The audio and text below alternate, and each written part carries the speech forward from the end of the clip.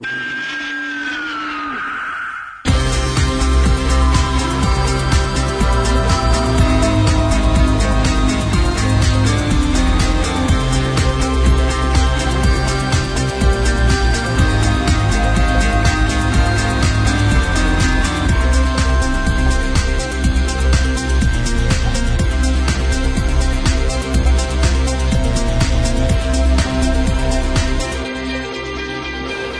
everyone, welcome to another edition of the Kaiju Kingdom podcast. We are your hosts, Jessica! And I am Chris Eaton. Oh, this is a monumental episode, is it not, Jessica? Yes, it is. It is. This is the first episode with the launch of our brand new website. What is that, Jessica? The KaijuKingdomPodcast.com. Yes, finally, after many of you have been saying for years, why the hell are you on this site called Panzer Crush? Well, it's because it was a holdover from my old website. It was my own personal thing. And when Jessica and I started, I didn't have the money for the domain, so it kind of became one of those things that we kept pushing off to the side for a while. And then COVID hit, and Jessica and I talked, and we're like, you know what? We need a proper website now. Now is the time. So, with that, we give you the very first episode of the new site era, which is the start of many, many wonderful things that we have planned for you guys.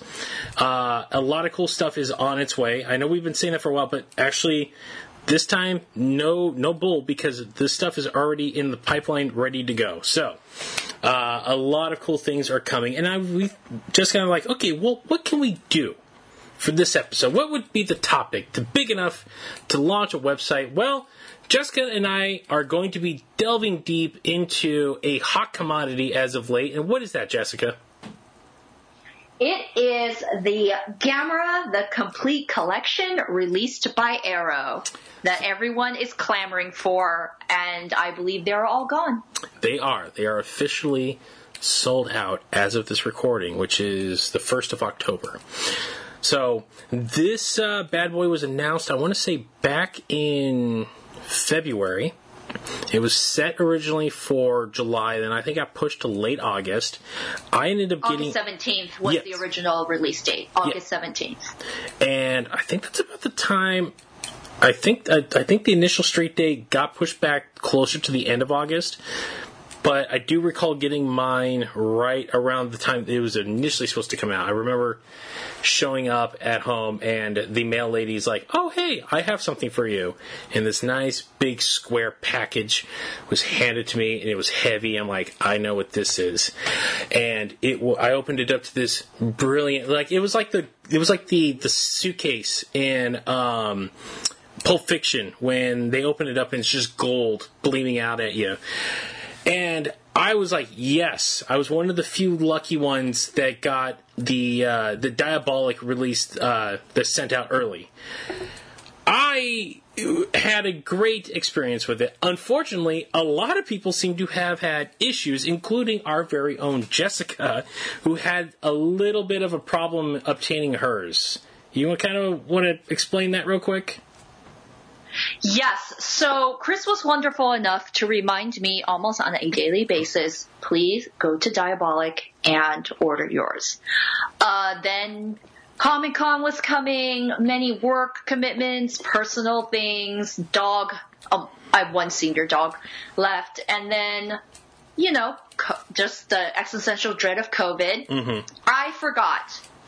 By the time I remembered, the pre-order was already sold out. Completely understandable, right? I was just not on top of it. I just wasn't able. I just had too many things on my mind. Although, lesson learned, I should just have given you money, Chris, and then just have you order it. But the point is, once you see the pre-order, like every lovely human being, deep down inside, you want what you don't have. Mm-hmm. So I had to go on Amazon, and then from there I ordered it, and Amazon was kind enough to send one update that it's going to be late. However, that was up in the air.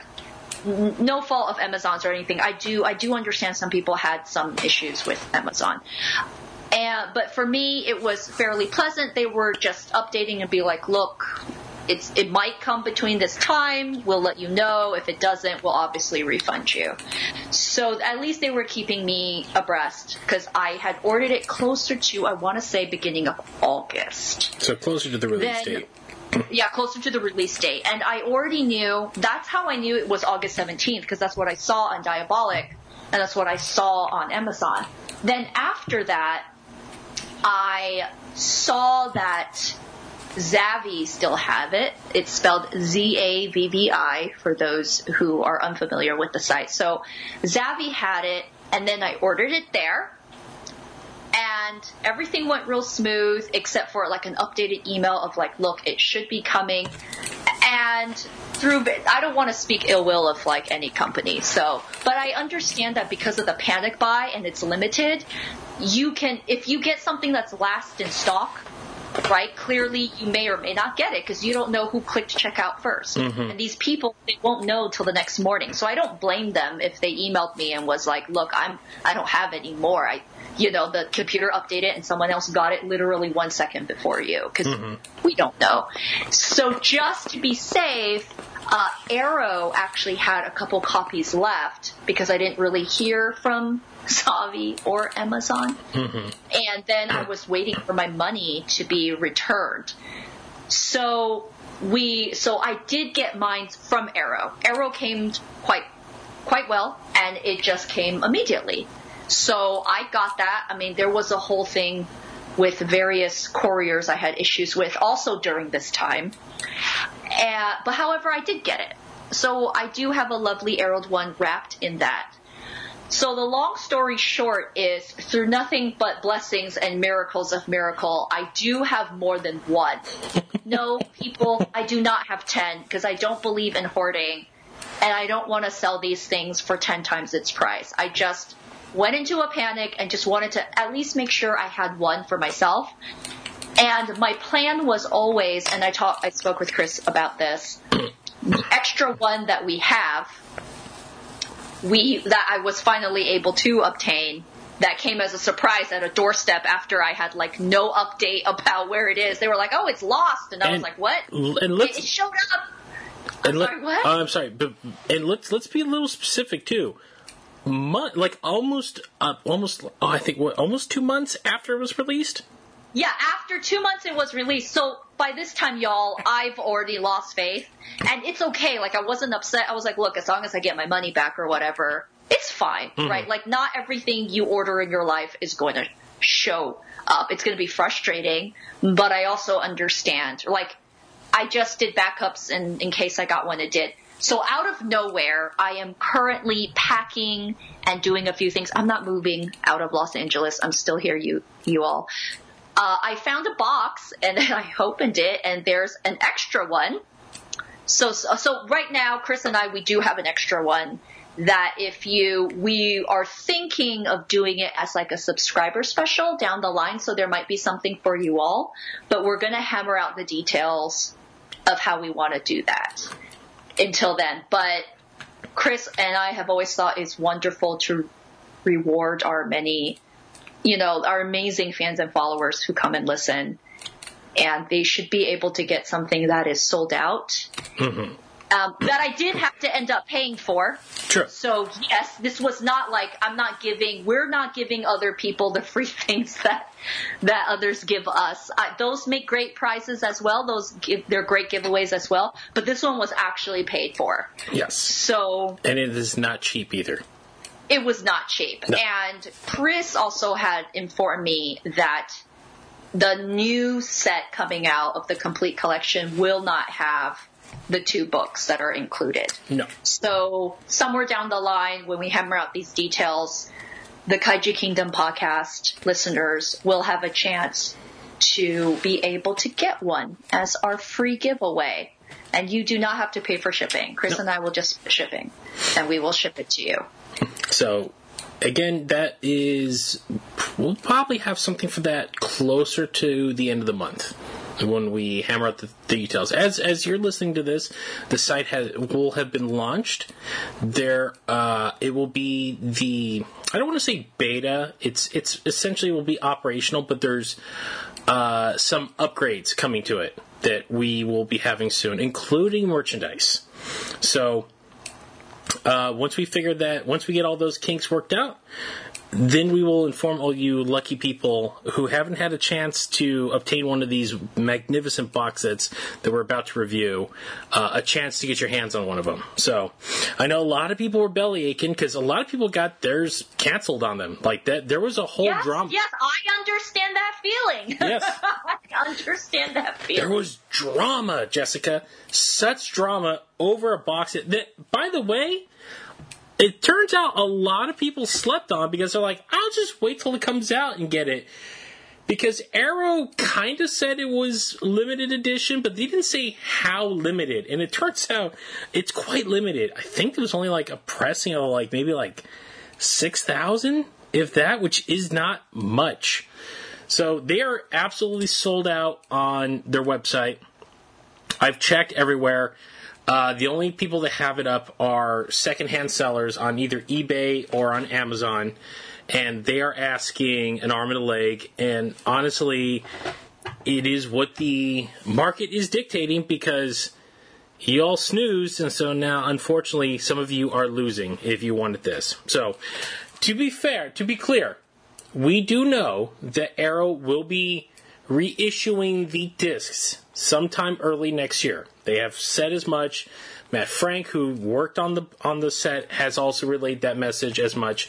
It will be more of a I don't want to say bare bones because that would mean it's just the movies. No. Anything that's on the discs are coming into a smaller box set. So akin to the great Tsukamoto set that the company put out back in April, which you don't know, that man, he made Tetsuo the Iron Man and a bunch of other wonderful, wacky things. That box set alone, like, I could go on for days because I went through that and it's magical. But that's the Arrow quality. That's the Arrow standard now. Arrow, I gotta give it to him because this box set, it took me 2 whole weeks to sit through and watch every single bit of material on these discs. And it's, I think there's 9 discs? 8 discs? I got it right in front of me. So there are 8 discs.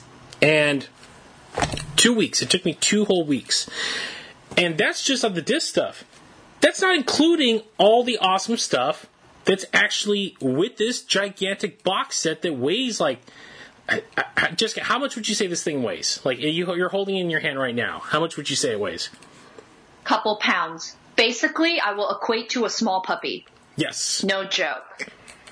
Not a Chihuahua puppy, like a Shih Tzu Dachshund puppy. It is a brick. So a little bit heftier. Yeah, yes. It's heavy. It is heavy. Yes. So they weren't screwing around this thing. Now, before we go into it. So, late last year, Criterion put out their Showa Godzilla set. And there was a lot of, let's just say, belly aching about the packaging they put it in, where it was very big. It's a book. And people were bemoaning, like, why would you do that? It doesn't fit with my stuff now, blah, blah, blah. Arrow probably, smartly did not tell anyone how big this box set was going to be until, I think, closer to release date. And even then, you didn't really get a good, example of how big it was really going to be. When this thing showed up, I put it next to the Criterion set. It's only like a 1/2 inch smaller than that Criterion book, but it is so much thicker. So, here's the thing, I've seen people praise Arrow for this. Like, they didn't bellyache anywhere near that they did about the Criterion set. So, I would say you people are a bunch of hypocrites. But that being said, this box set is absolutely magnificent. I am a major DVD collector. I mean, Jessica's seen my collection. I got wall-to-wall stuff. I mean, Yes. So, I take my DVDs very seriously. I was an early adopter. I bought stuff based on the special features they were releasing. And I've been the first person to say for years, it's like, companies have gotten lazy with their offerings.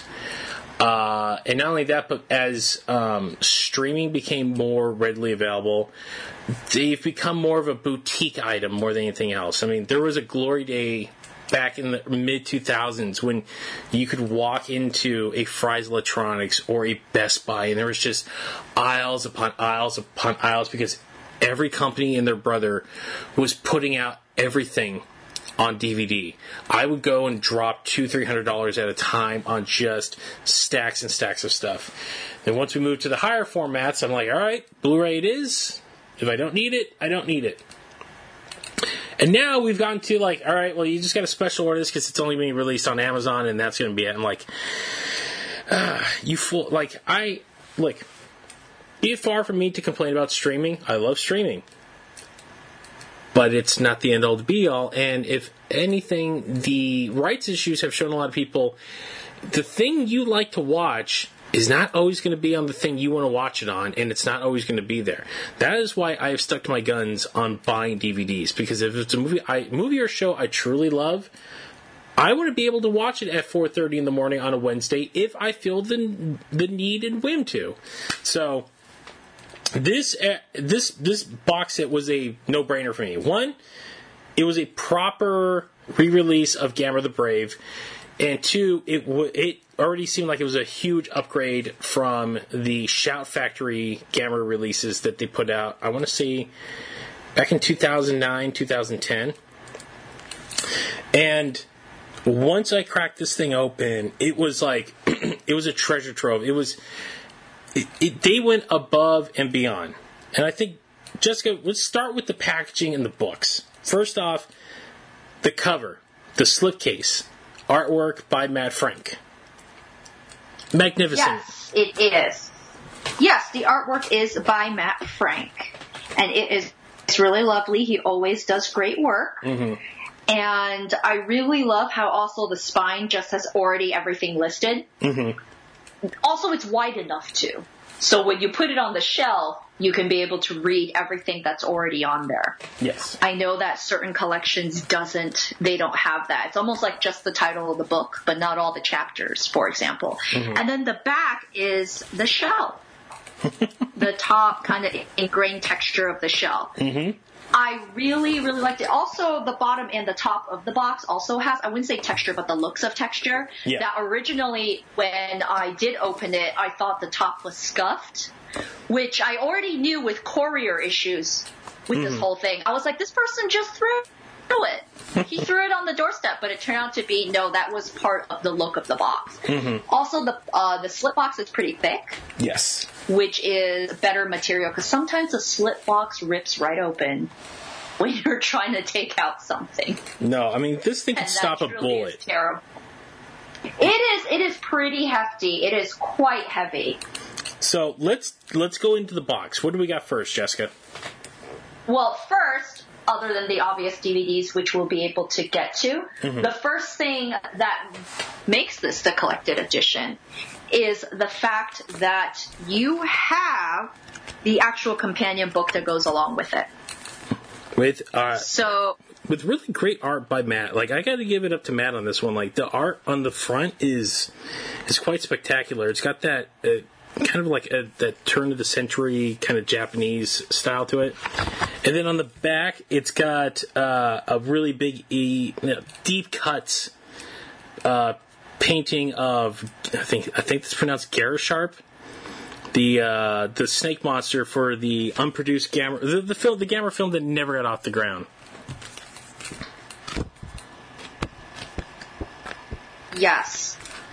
And it is really, really beautiful in the inside, because I've always loved companion books. Mm-hmm. And inside there's also anatomy of the different kaijus. Yes. I love those. These are like a nice harken, like a callback to the, the Japanese, they're like these little books that, kids would buy back in the days would give you the inner workings of the monsters. Like, you see, like, the sac that produces the fire, the stomach, the stuff like that. Like, it gives you, like, a hint that these things are living, breathing creatures. They're not just, men in suits. Like, it shows you how these things actually work. And I'm looking at the the Jiger one, and it's like, oh, okay, so that's how she flies, and with the little weird suction cup things. Like it's a cool little thing, and then clearly Matt's artwork for like Legion and Iris and Zetas that have never really been done in that style. It just adds to the pure joy. And this thing, oh my god, one of my vices in life is the smell of fresh print. Yes, when it opens up, it's like I like the fresh books, and then you hear the sounds, but also obviously older vintage secondhand books when you go into a bookstore. Yes, if it's an old book that hasn't sat in moisture, that old book smell is great. But that new, like, if I could ever like figure out how to bottle that scent, I would sell it as a cologne because it's just so good. I love smelling like a freshly printed book in my hands. It's new. It hasn't really had a chance to be read, and the ink is still drying on your hands. Like it just wafts. You're like, oh, it gets you pumped to actually like dig in and read through this thing. I do think that there actually is a candle that smells like, I think it's called library or bookstore. Damn it! I slept on that then. Someone else is making money off me. I need to figure out how to get that smell of a freezer and a barbecue pit in a cologne then. And I think I'm onto something. Mm-hmm. Yes. It's not in a cologne. It is only in a candle, like a soy candle, I believe. So you still could do it. There's still a chance. There's a hope. Yes. I would say going through, though, quickly through the, like, for example, I went straight to, I just opened it up, it's random pages, y'all. Gamera versus Barugon. Mm-hmm. I love how they have the cast and everything because it's a companion book. My eyes very quickly, everyone knows I have COVID fatigue and we're recording this at 1 a.m. in the morning. I don't see the suit actor Teruo Aragaki, excuse me if I pronounce the name incorrectly, listed as the suit actor. Mm-hmm. For Gamera. Yes, he is. I am incorrect, and that is on me because I am tired. Yes, but I think that's something I always look for first. I do believe the face actors are very important, but especially since we emphasize Haruo Nakajima. So I do like to see, at least with that one, he is listed. I will have to go see other ones. Sorry, and I inadvertently... Akira Orahashi is under Gamera 2 Attack of Legion, so he's also... This is great, because then this companion book is listing as many people as they can. Exactly, and I goofed on giving Matt credit for the monster, the 3D, the X-ray designs. That's actually to Joylyn Yates. So that's who's credited in here for that. Oh, okay. Yes. And then there's a nice, huge, thick interview with the father of Gamera, Noriaki Yuasa, which sadly the man has shed his mortal coil years ago. But it's nice because this whole box set is kind of a testament to his legacy. And again, just get hits of those that fresh print, man. Just so good. But again, like you do not see this kind of work. Even Criterion has kind of gotten a little lax with the materials they give out in some of their like nicer sets now. Like back in the day, they would give you all kinds of stuff. Now it's like, yes, we focus on picture quality, we focus on the best sound, giving you the director's commentary, behind the scenes interviews and stuff like that. But it's these little things like the booklets, the companion pamphlets, stuff like that. Like this is kind of going the way of the dodo, and it's exceptionally sad. So to see that the Brits are keeping it alive, God bless you guys. Yes. To our friends over the seas, over the pond, yes. And also all you listeners get to have two great perspectives from someone where Chris was wise enough to be able to crack open up he got his early, as again, he went through Diabolic, so he got to go through everything and absorb it. And for someone like I, who didn't get it till recently and didn't have time to open it until today. So I got to, I did look at obviously the special features was something I saw listed, so I knew that there was commentary and friends of ours that are on it. Oh, we'll get into those in a minute. We'll get into that in a little bit. However, I'm experiencing, as I'm flipping through and smelling the companion book, like a true bibliophile, I get to experience this literally 1 to 2 hours before Chris and I logged on to speak. Part of it was also, it was delivered kind of late, and also with packing and everything, I go through boxes as I get them. So these books, they came a little bit later, so I opened these books a little bit later, and I let them out for a little bit. Well, let's talk about your area of expertise, the other book that came with this. Yes, so excited. Chris and I, on Kyle Young's hard work of Kaiju Con Online, we did get to talk about the Gamera comics done by Dark Horse. However, through that, we get to relive this again in a collected edition with Arrow on its spine. And on the spine it says Gamera, the Comics Collection. Yes. First time ever. These Dark Horse comics have been collected in the bound. Hardcover. It's a hardcover, but it's essentially a trade. It's a trade paperback, or it's a trade. Yeah. It's not a trade. It's not a paperback because it's hardcover, but it is a trade. Yes, it is hard. Yes, so this is hardcover, while the companion book is paperback. And the interior of both the insides of the book covers already has really great art. Other than the 4 original comics that we have, we also have an original by Matt Frank. So this, in the beginning, I want to say he released this about like 3 years ago in Japan. So it was Japan only release, and I believe it was actually much like this book. It was released with the first ever printing of these Gamera comics from Dark Horse in Japan. I think someone had licensed them, and Matt did this.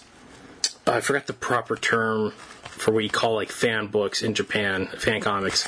Again, it's a little late, and Dojinshi. Yes, I have butchered it, and I understand. So please don't come at me. It was a fan-made comic, I believe. Yeah, he titled it "The Last Hope." Yes. However, and it was great. I think people did like it. It was one of those. The reason why I like the collected edition, I know you spoke about it earlier. I love everything Gamera. I love. However, it's not as widely circulated as Godzilla, which Godzilla is already not as much circulated. It is more now, less so. So anything that was Gamera, I try to get. And the fact that this was a completed collection, I also want to get my hands on it. So that's, my reasoning, other than I love it, is because we don't get enough of this. Yeah. And with that, Matt made a fan-made comic. It was well received, from what I know. I mean, everyone told me they liked it. I didn't have anyone come up to me and yell that they didn't like it or anything. No, it's a nice, like. So the best way I could describe this book, it is to the Heisei films in a prequel format to what Gamera 4 by Shinpei Hayashiya is to the epilogue of that. So both are very fan-made, and I don't know if I'm not 100% sure if Kadokawa ever signed off on this. I don't know, but it is very much like in the vein of like the things that we always wondered when we watched those 90 films is like they set up like a great lore that kind of gets touched upon, but like never truly do they delve into it. Like the fact of Atlantis, the multiple Gameras, the different monsters. I mean, there are nice homages to like some of the especially like Garasab. I think there's a version that Matt did in here of that. Yeah, I'm looking at him right now. There's a big snake-looking thing. His kind of take on Gamera, like the concept of a guardian working with the Gameras, like how they feel their pain, the attack of the Gauss, like the different bioweapons that Atlantis like unleashed. It's very beautiful. Like this is an exceptionally well done comic. I think it's only like 16 pages. Yeah, it's about. Yeah, it is shorter. Yes. Yes, it's definitely short. But I thoroughly enjoy. I've heard him talk about it several times in the past, and so it was nice. Like, it was the first thing when I popped this box open, it was the first thing I went to, because I'm like, all right, this is one of the things I've been very curious to see, because, again, Matt clearly loves Gamera. So, and the fact that, you're playing with a little bit of the lore, that's the fun part of it. And then we get into... Yeah. And then from there, what do we get into, Jessica? Oh, actually, I was going to say he got to then include this as an official bonus story. Okay. Which was really, really interesting. But I did want to say my confession for all the listeners is, obviously, I love all the movies and I liked the companion book. I pretty much also got it because I really wanted the complete collection of the comics, along with along with Matt Frank's official tie into it. So if you felt like I paid money, like a dum-dum just to get the comics collection, well, yeah. But, I've paid more for other comics collections. So I felt like this was a good investment for myself. And I didn't want to look into the future thinking that anybody else would sell all the items separate, because that would make the split box useless. Yeah. So I wasn't going to wait for someone to sell everything separately. No. So I was like, you know what? I love the DVDs anyways. I like the comics. I love the comics, and I like that there's a companion book. So I was really glad to get that. I think between you and I, we only have like one set of the Dark Horse collection, and you actually have mine still. Like I loaned you ours to do our panel for KaijiCon. Yes. Like I have a lot of things in a storage unit that I know is put in boxes, properly labeled, but stacked so high and tight that, much like Monica's closet in Friends, I'm very afraid to open it.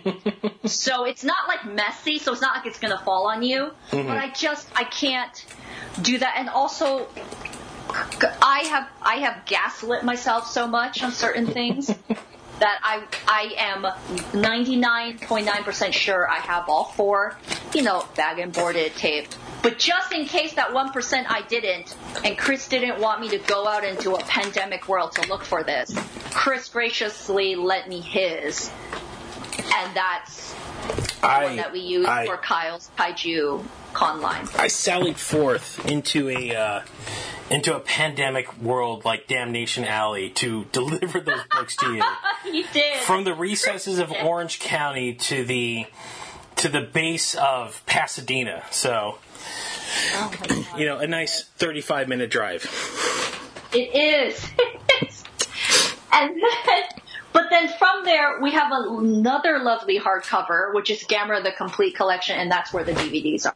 Yes, and by the way, if you have not, so go back and listen to the episode. I put it up where from the KaijiCon line where we review these. But again, to just refresh, this is such a wacky, weird kind of like footnote in the history of Gamera. The fact that this book was even produced, I get it. It was done at a time when Dark Horse had the Godzilla license, and it was also done they weren't the only ones. Like, much like Mean Girls and trying to make Fetch happen, a couple of these companies out here in America in the mid-90s tried to make Gamera happen. God bless them.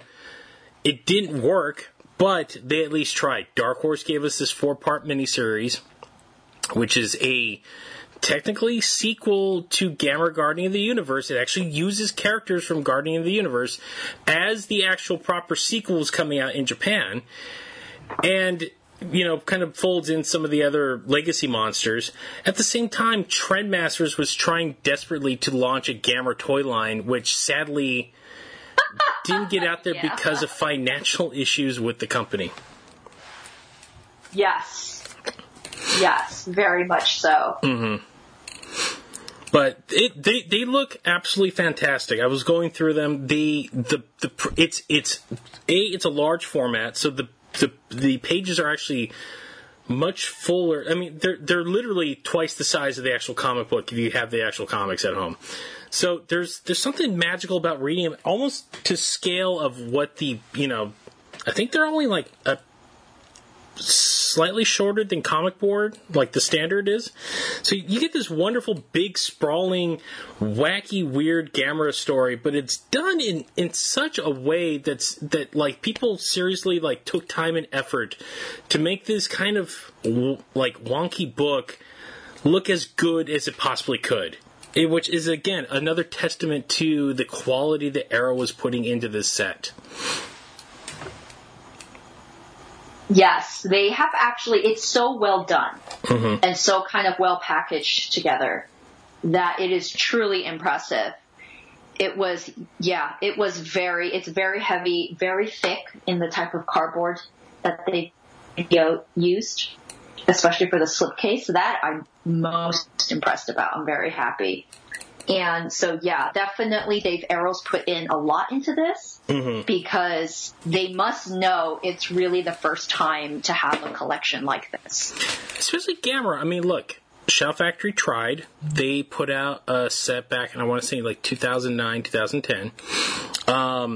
It looked pretty good. It was better than the real crappy dollar bin DVDs that were being put out they were, I think they weren't even the Sandy Franks. I want to say they were the old AIP cuts, because I actually bought a couple of them like at a Walgreens one time just to look, and they were like absolutely dog crap. Like you sit there and you're like, God, like why? And you realize they're cheap, and they were probably under some sort of like cheap catalog that this company bought they can press and issue these things. So it outdoes even the Shout Factory set, which looked pretty good. It looked pretty good. Like, Mill Creek put out a good set of them eventually, but nothing to this quality, nothing to this care and time and effort was put into these things. Like, this is the first, again, it's Gamera. Here in America, like, he's as niche as it gets. Like, people know him because he's as the great, Jack Kirby once said, he's a giant turtle that shoots fire out of his butt, and he enjoys watching him that way. He's to some the dollar store Godzilla, but he has a loyal following. So again, someone bothered to no, we're going to put time, care, and effort into these magnificent films. I think especially considering the fact that the Heisei films are held in such high regard, completely blown away by everything I've seen thus far into this thing, including this wonky-ass Dark Horse book, which I know for a lot of people, this is the first time they even realized this thing even existed, because Dark Horse never re-released that thing after it was put out. Right. That is very, very true. That is very, very true.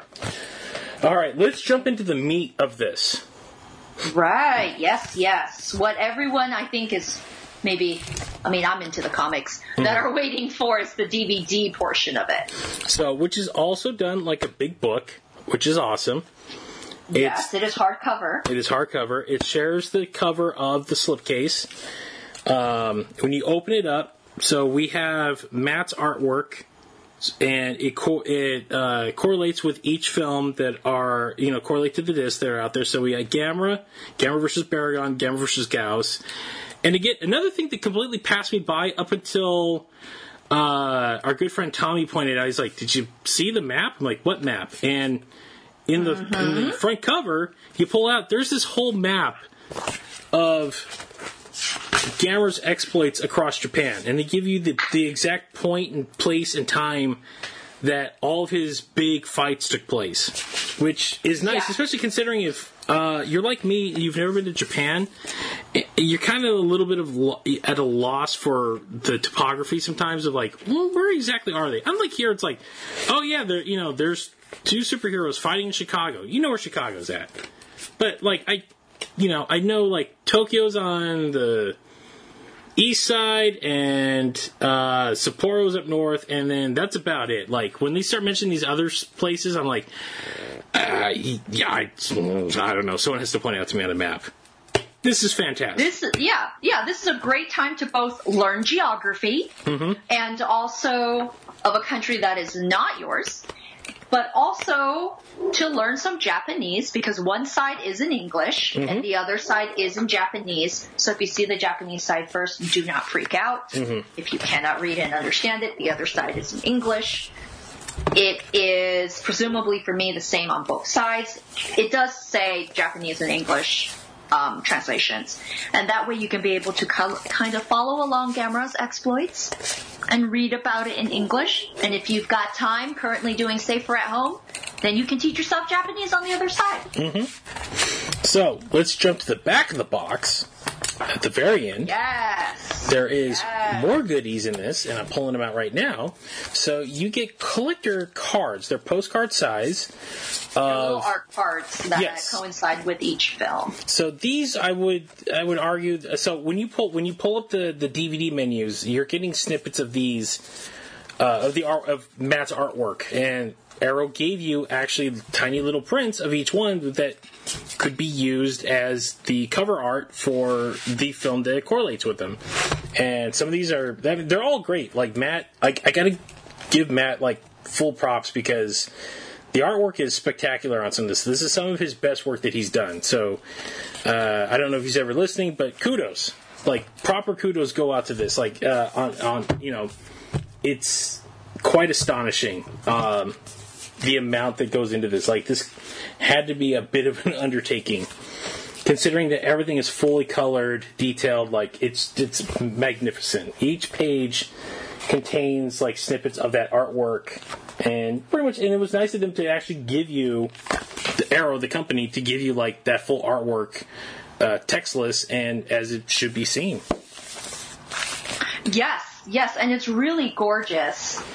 Because as you're flipping through it, and I know Chris is going to go through the DVDs, each, I want to say, page holder is very thick. Full of his beautiful artwork. Across from it is where the DVD slip is in. I have had issues in the past with other companies. You take out the DVD and that paper just rips. Yeah. And you are sitting there feeling like you have wasted some money. But these are pretty thick. They're thick. I would still recommend be a little gentle when you're pulling them out.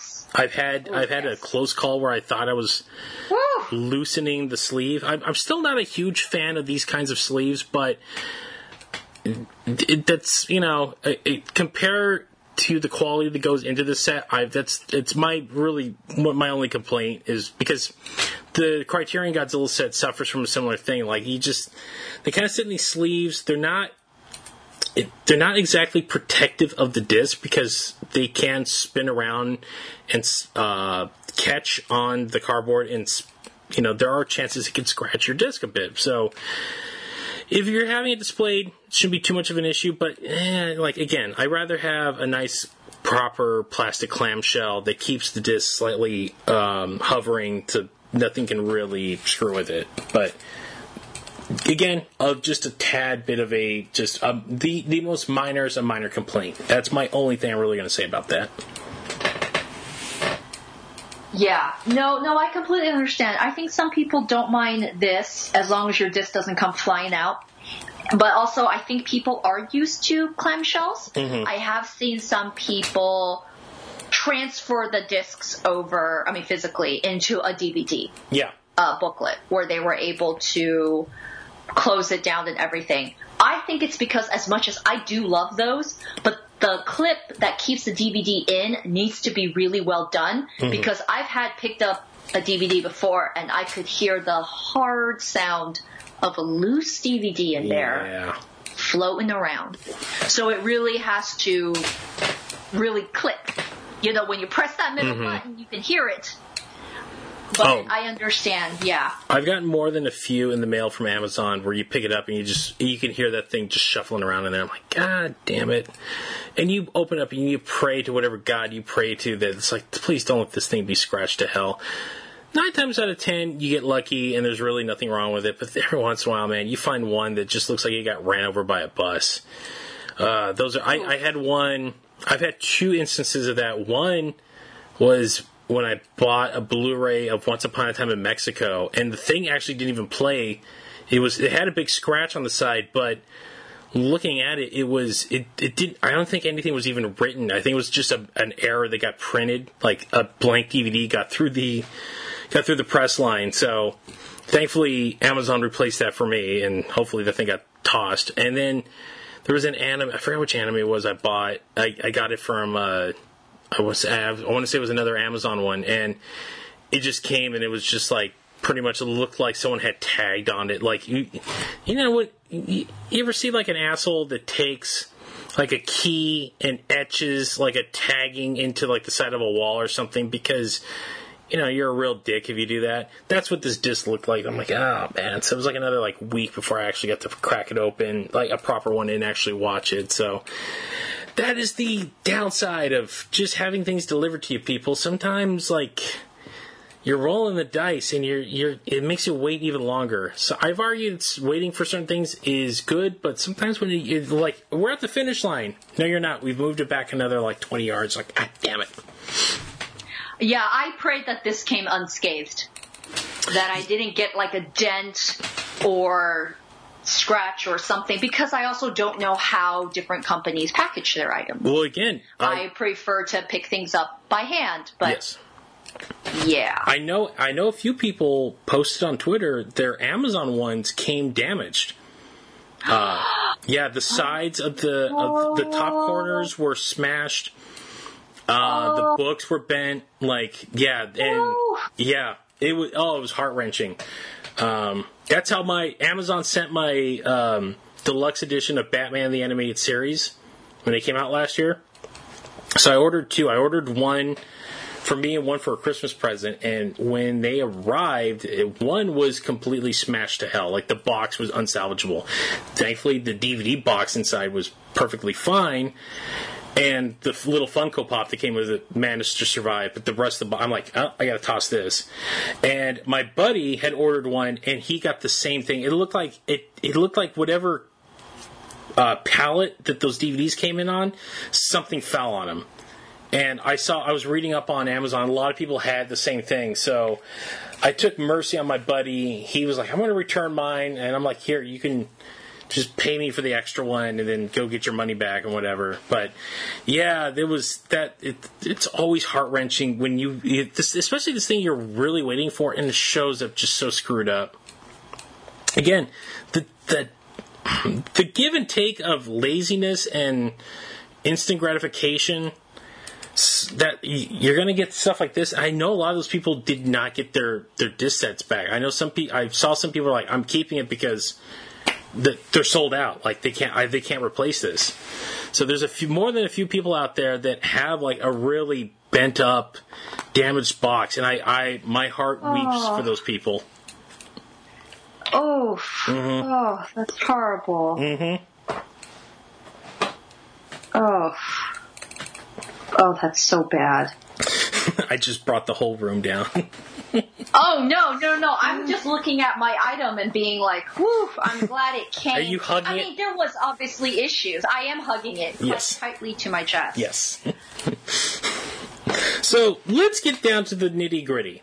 The actual contents of these discs. Jessica, let's start listing off some of the special features, and I'll give you the deets on, because I have vigorously gone through every single feat. I've watched every movie. I've listened to every commentary track. I've watched every special feature.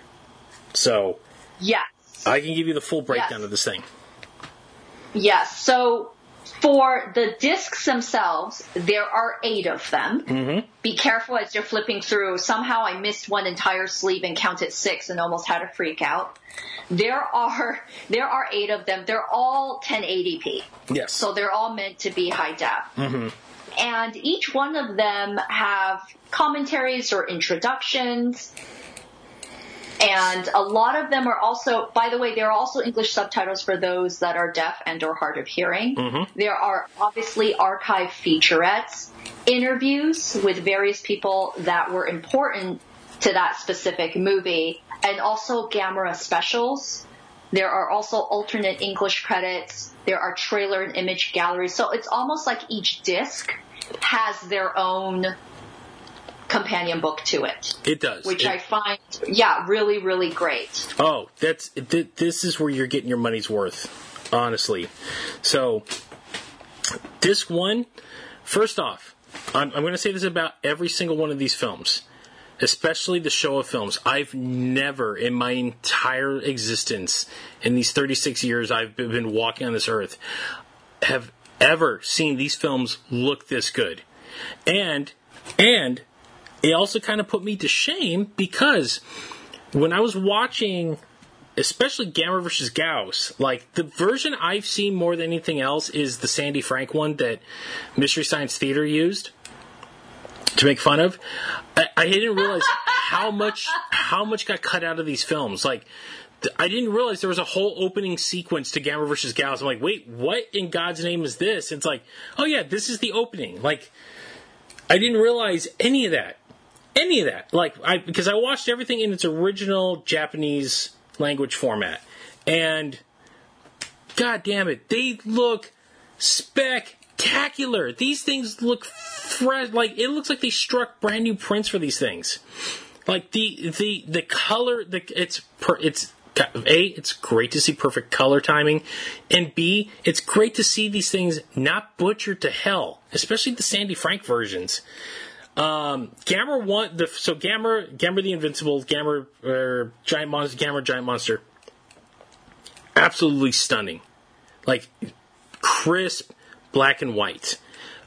I've never in my entire life seen anything look as good as this. Especially this film that has been pretty much seen. Most people have only seen like the beat up version of it either on Mystery Science Theater or. If they watched it on TV as a kid, if it goes back far enough on those AIP dubs, or the crappy Sandy Frank VHS cassettes they put out. But here's the brilliant thing. Arrow did not just give us the Japanese version. They gave us an English language version of all these. I believe the AIP version of Gamera is on there. And I think on the first disc, they give us the Sandy Frank commercials. So when you popped in the VHS tapes, so this harkens back to a young Chris on Christmas morning of 1993. I open up this tape and there's this giant monster and it's called Gamera. I'm like, what is this? My dad's like, hey, it's like Godzilla. You'll like it. And at the end of each of the Gamera films, so the trailer, the actual proper use of a trailer because it trails the movie, they would show you, hey, this is the next Gamera film. And then we were like, wait, there's more? And they put most of those trailers on here, which made my black heart turn bright red and grow 3 sizes because it was just the nostalgia injection into my spine that I needed for that time. Like the fact that those were preserved, like the actual bit, because those Sandy Frank trailers were awesome.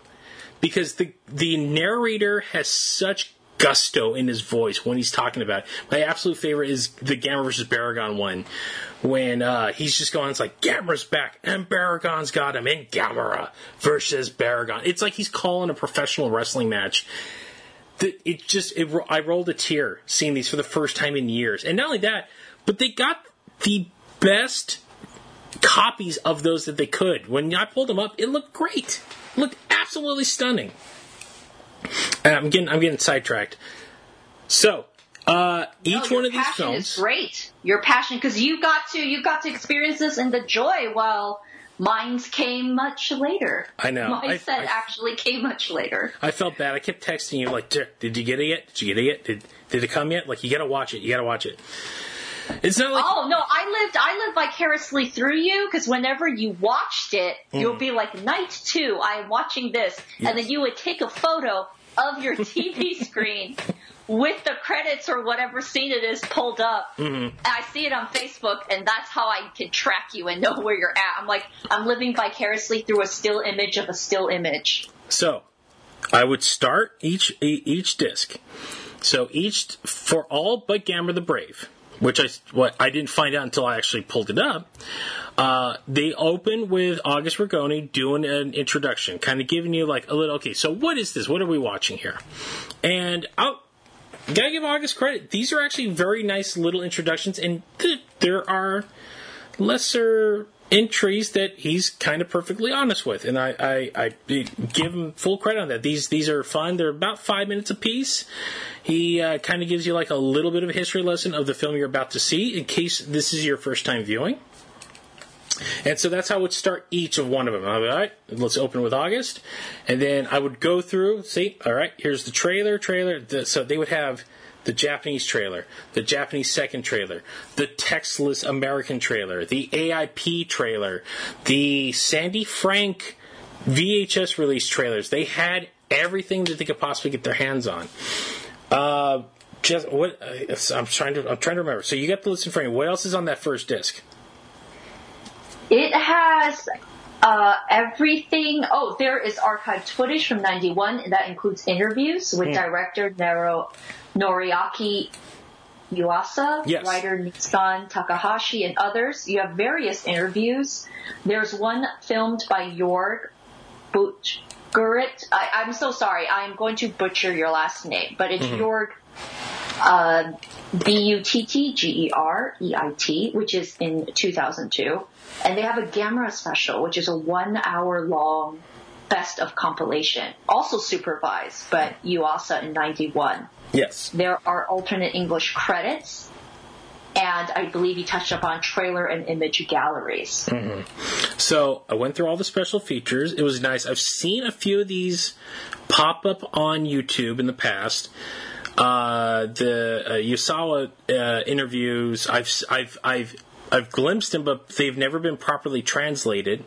So this was nice to actually see, again, we're talking almost 30 years ago that these interviews were done, but they're as good as they're going to look, and it's an interesting, nice little insight to, sadly, someone who has been, has left us for, God, going on almost 2 decades now, I want to say. It's been a while. And so it's like you get like this nice little time capsule. And then there's the special, which I was excited to see because I've never seen it subtitled. It was a nice little history, and they go into the 2 abandoned films that didn't get made because of the bankruptcy issue with Dai. And so these things were recreated using little models and puppets. And the very famous one is the Gamera vs. Gerashart, which is the giant snake. And it's kind of recreated using like little toys. It's fun. It's about like 4 minutes. It's part of the special. And then they kind of delve deeper into the weird wacky alien he was going to fight. I completely forgot off the top of my head the name of the thing. But it was very nice to see that finally fully, like I could sit there and watch all like 25 minutes of it properly subtitled and understand what's going on, because I speak no Japanese whatsoever. So I'm always kind of like, oh, yeah, they're saying something, but I don't get it. Oh, cool. That looks nice. And then I jump into the actual film. I've seen, much like Jessica and probably many of you, I've seen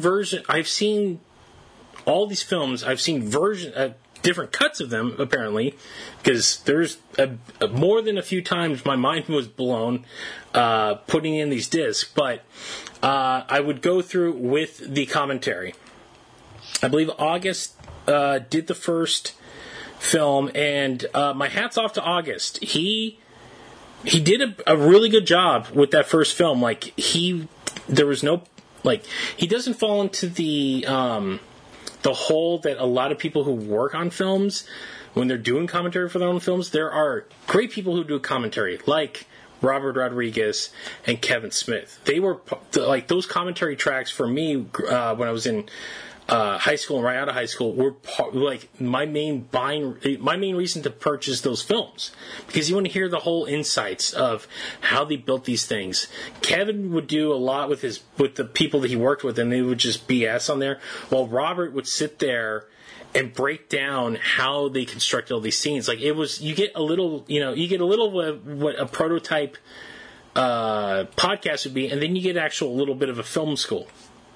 So August came with it with all of the knowledge. Like, I don't think there's a moment where he actually stops to take a breath, because he is from bell to bell on that film, like completely dropping as much knowledge as he can on each scene. So hats off to him on that one.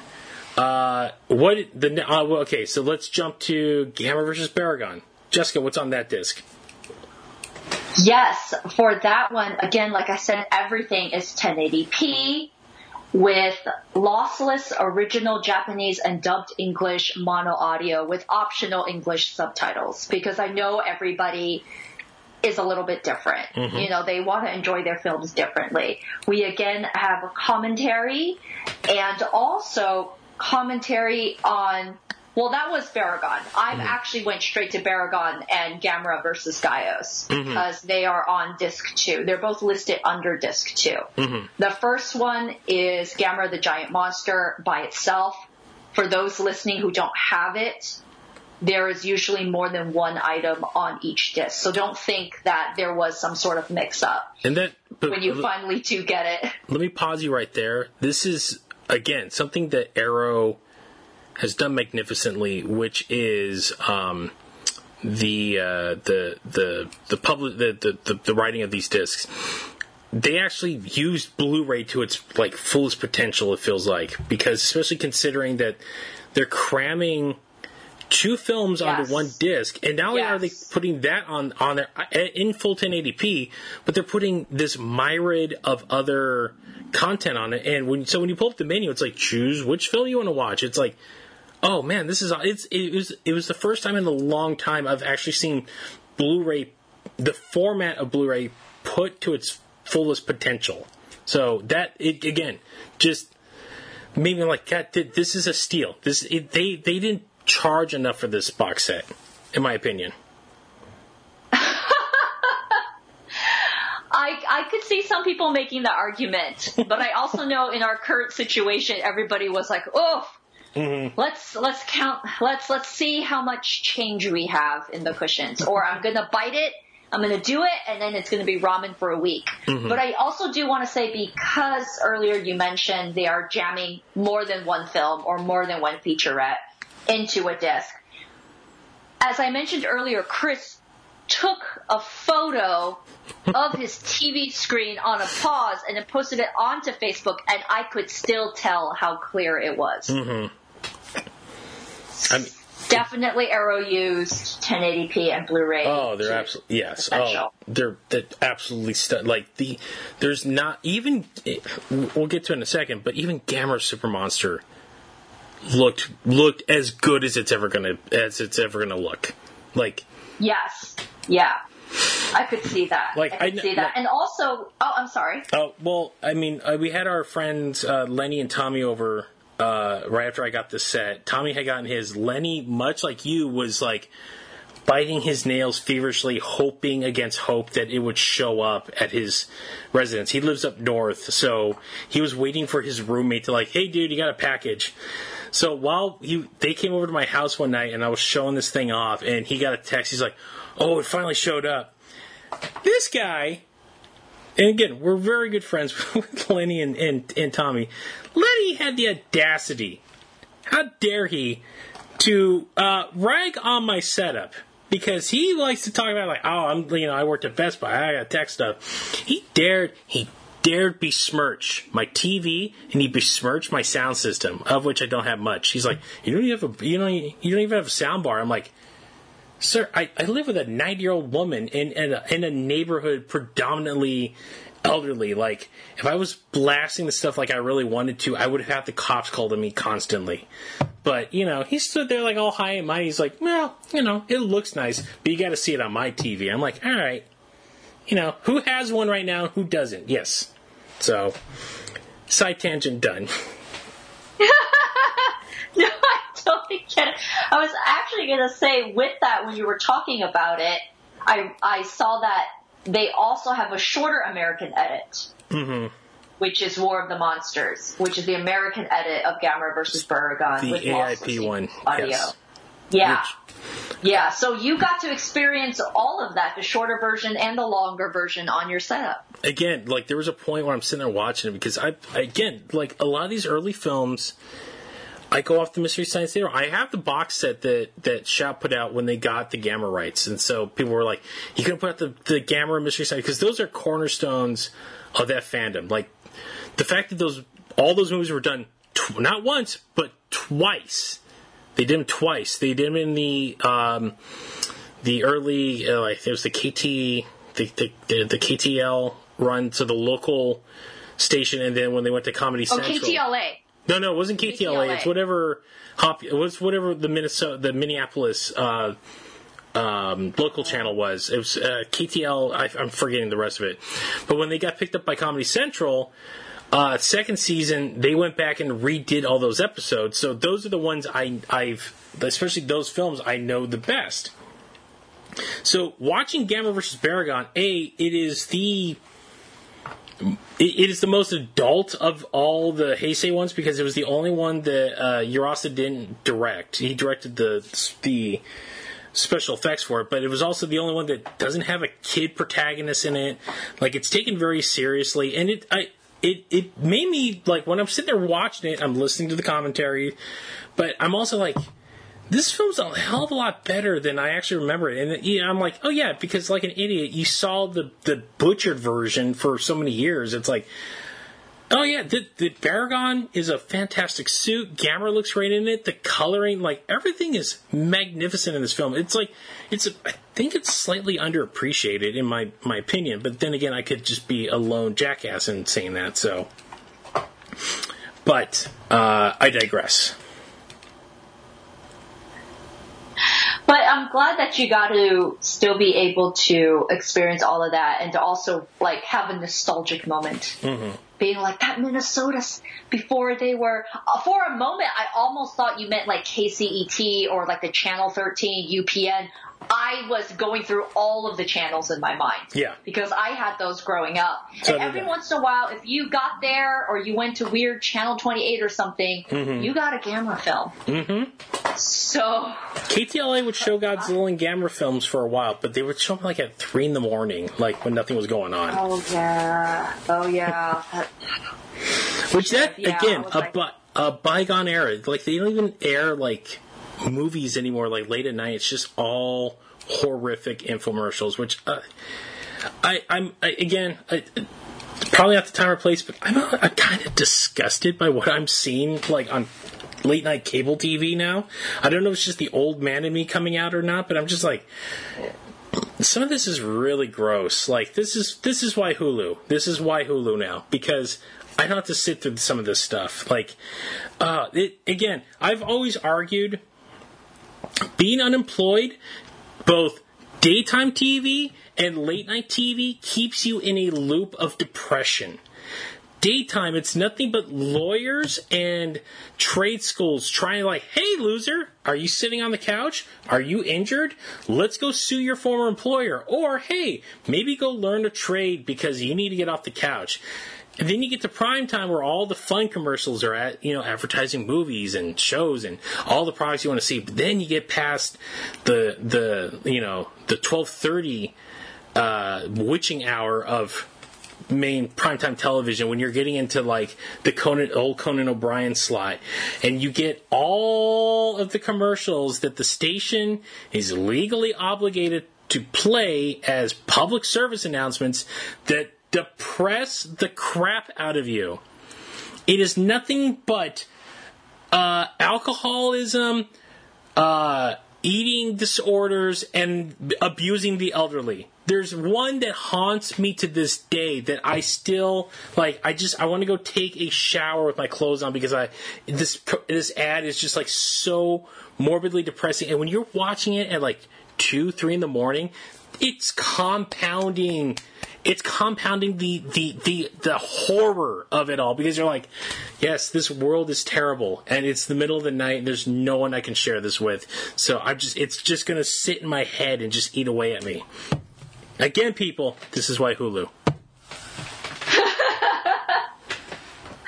Yes, and I was still thinking about the whole 3 a.m. and how much late night television has changed. I mean, if I could have stayed up at 3 a.m., I probably would have rather watched that than whatever we're having now that we're showing. It's not worth it. It's not worth it. Not worth it. I watch comedy every once in a while, and even then I'm just like, like these ads want to make me slip my wrist. Like, this is just horrible. Like, the network should not be allowed to show these things. It's almost as bad as like airing hardcore pornography. Like at this point, some of these things you might as well just be airing a snuff film because you're just bumming everybody out. So sorry, people. Like, the side tangent over. Jessica, let's keep going down. Let's keep going down the list. What else we got? So for disc 3, Gamera versus Virus and Gamera versus Gairan. Gairan. Love Kaiju, will never remember how to pronounce. What I love was that there was 3 different versions of Gamera versus Virus. Seamless branching is what they have called it. And that was just kind of one of the first parts of how they've described it. Now, how did you feel about the 3 different versions? So they got, I believe one of them is the Sandy Frank version. So that's the Mystery Science Theater version. One is the AIP dub. And then you get the original. I honestly just watch the original. Just watch it in its original Japanese because, especially if you get those Sandy Frank dubs, they were atrocious. And not only that, all those Sandy Frank ones open up with, they cut out, like, that's the thing I found out, like, oh, they're opening montages to all these things. Like, there's like a Bond opening for most of these Gamera films that got cut out of the Sandy Frank ones, and it's just the credits overlaid to a piece of stock footage of the ocean, and you just hear Gamera roaring in the background. It's like, yeah, that's super late. Why? I don't understand why they did it. To this day, it confounds me. Like, these are not long films. I think Gamera vs. Virus is like 90 minutes at most. But when they cut down to the Sandy Frank version, it's only like 74 minutes. And it's like, why? Why did you do this? Like, I don't understand this to this day. Like, these were not aired on TV for the most part outside Mystery Science Theater. These were put on VHS. You had enough room to put a 90-minute movie onto a tape and sell it for $7.99 at Pick and Save. Yes, I went that far back. Oh my gosh, Pick and Saves before the days of Big Lots. Oh my goodness. But no, I was curious your thoughts on that one. And also the fact is they have featurettes with Carl Craig. That was fun. Who, I liked that. Showed his souvenirs and props from Gamera vs. Virus and also his highlights from G-Fast in 2003 with himself again, Carl Craig, but also Urasa. How were those? Those were really fun because that is what I call the in-between period. So the only G-Fest I was able to attend before that were the 2 LA shows, the Burbank and the Hollywood. So these are them. This is the show going back to Chicago and what I would call like the bigger formation period when they really became like big things. Like it became like a show that everyone was going to. So it's nice because you see people that today like we go and hang out with after the show's done on the patio at the Crown, and you know we're having a good time and talking, and you see them and it's like 15 years ago and they're all babies, they're all little, they're you know, like, I think I saw Kyle in the background of one, and, like, sans beard, and he looks like he just got out of high school almost. So, that was nice. The footage is actually very, it's very clean. I was actually astonished because this is all shot on video. And again, it's one of the people in the video is no longer with us. So it's a nice little time capsule of what we would call better times. So, and it also kind of shows how much the show has changed as well. And it was, I sat there like, it was a little like, I missed out on a lot here by not going to the show then.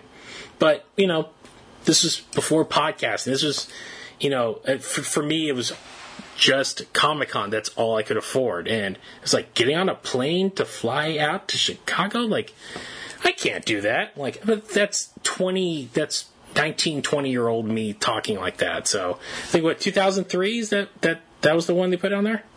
Yes. Yeah. Yes, G-Fest 10. 19 years old I was. Not even a thought in my head about getting on a plane to fly out to Chicago. I'm like, I'm working at a movie theater making minimum wage. Like, how am I ever going to afford that?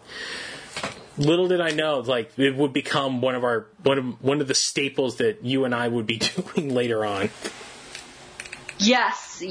And me always doing work in that hotel room. Mm-hmm. And then I come down to the floor the day after it opens. Mm-hmm. Not the day it opens, the day after it opens.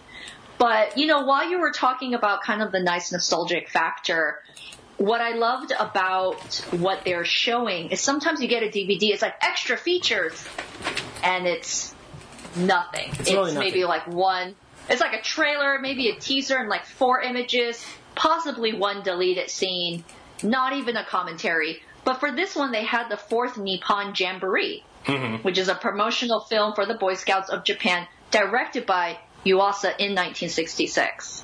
What did you think about that? Again, it's one of those things that's like I've read about it, and then you see it, and you're like, wow, it's like they actually dug this out. Like, I think the only way, don't quote me on this. I know there's probably people like, again, I rarely invest in Region 3 stuff. So, I got a feeling, I believe it was put out on one of the earlier discs in Japan, but again, never saw it until now. I was like, oh, yeah, this is fun. This is a nice little thing. Like, this is the kind of stuff that I used to drop half my paycheck on, like a drug addict at Best Buy for. Like, I'd be like, Evil Dead 2, and it's got, like, all of Sam Raimi's personal behind-the-scenes, footage that he shot while they were doing makeups. Like, you see the early K&B guys, like, putting all the makeup effects on Ted Raimi. I'm like, yes. Seeing this is what I buy these. Besides the movie, this is what I'm investing my money in, and this is the stuff I love seeing. The G-Fest footage, this kind of stuff, it is well worth the price that I paid for this. Already, like, at this point, I've already like, yeah. Even if the rest of the discs were bare bones and they just give me like I feel satisfied already because. This is like it's not a buffet, it's a smorgasbord of content that you rarely see anymore.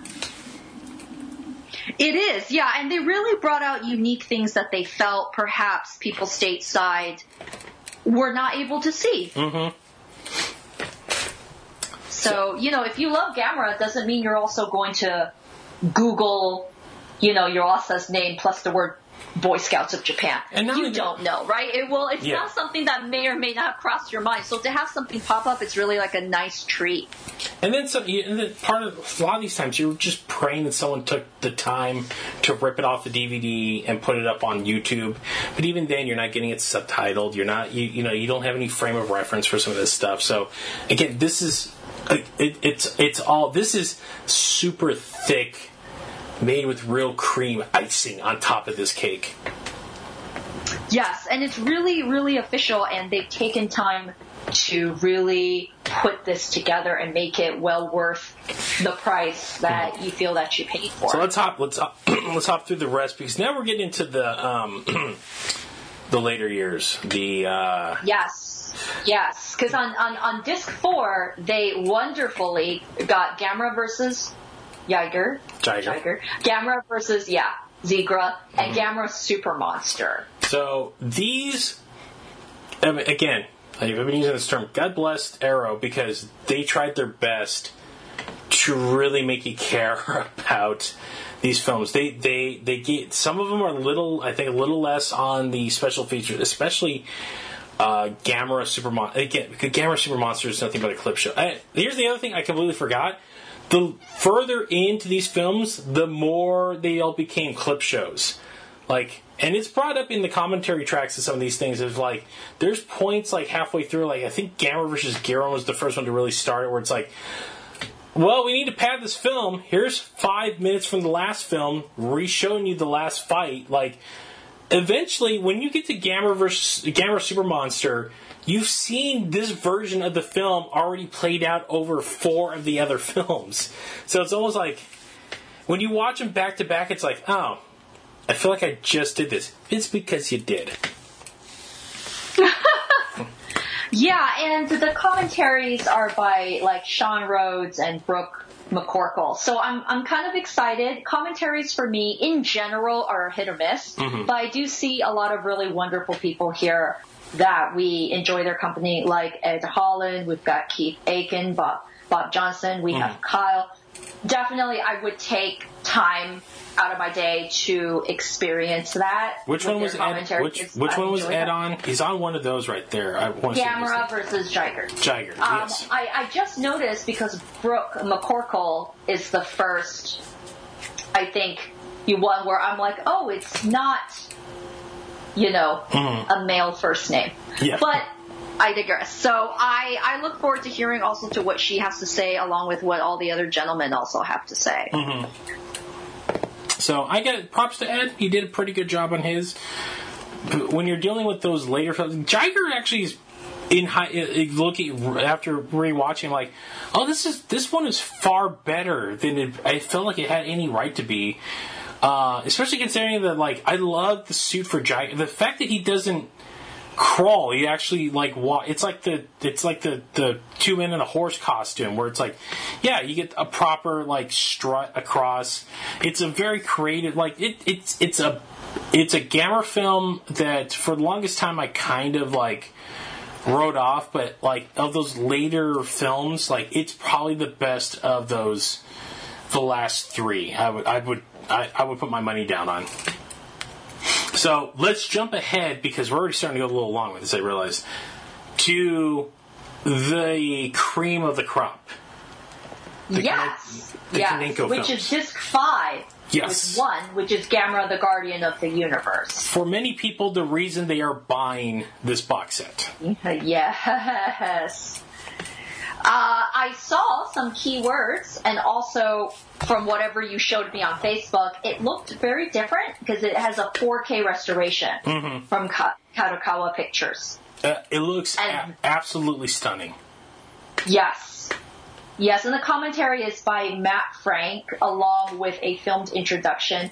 And there are Testimonies of 15 Years, Part 1, which is an epic 3-part documentary interviewing cast and crew of the Heisei trilogy. Holy crap. I had no idea how long this thing is. I think all total it's like 4.5 hours. Like, I remember watching, I'm like, good Lord, this is longer than all 3 films put together. Like, but the beauty is they talk to everyone.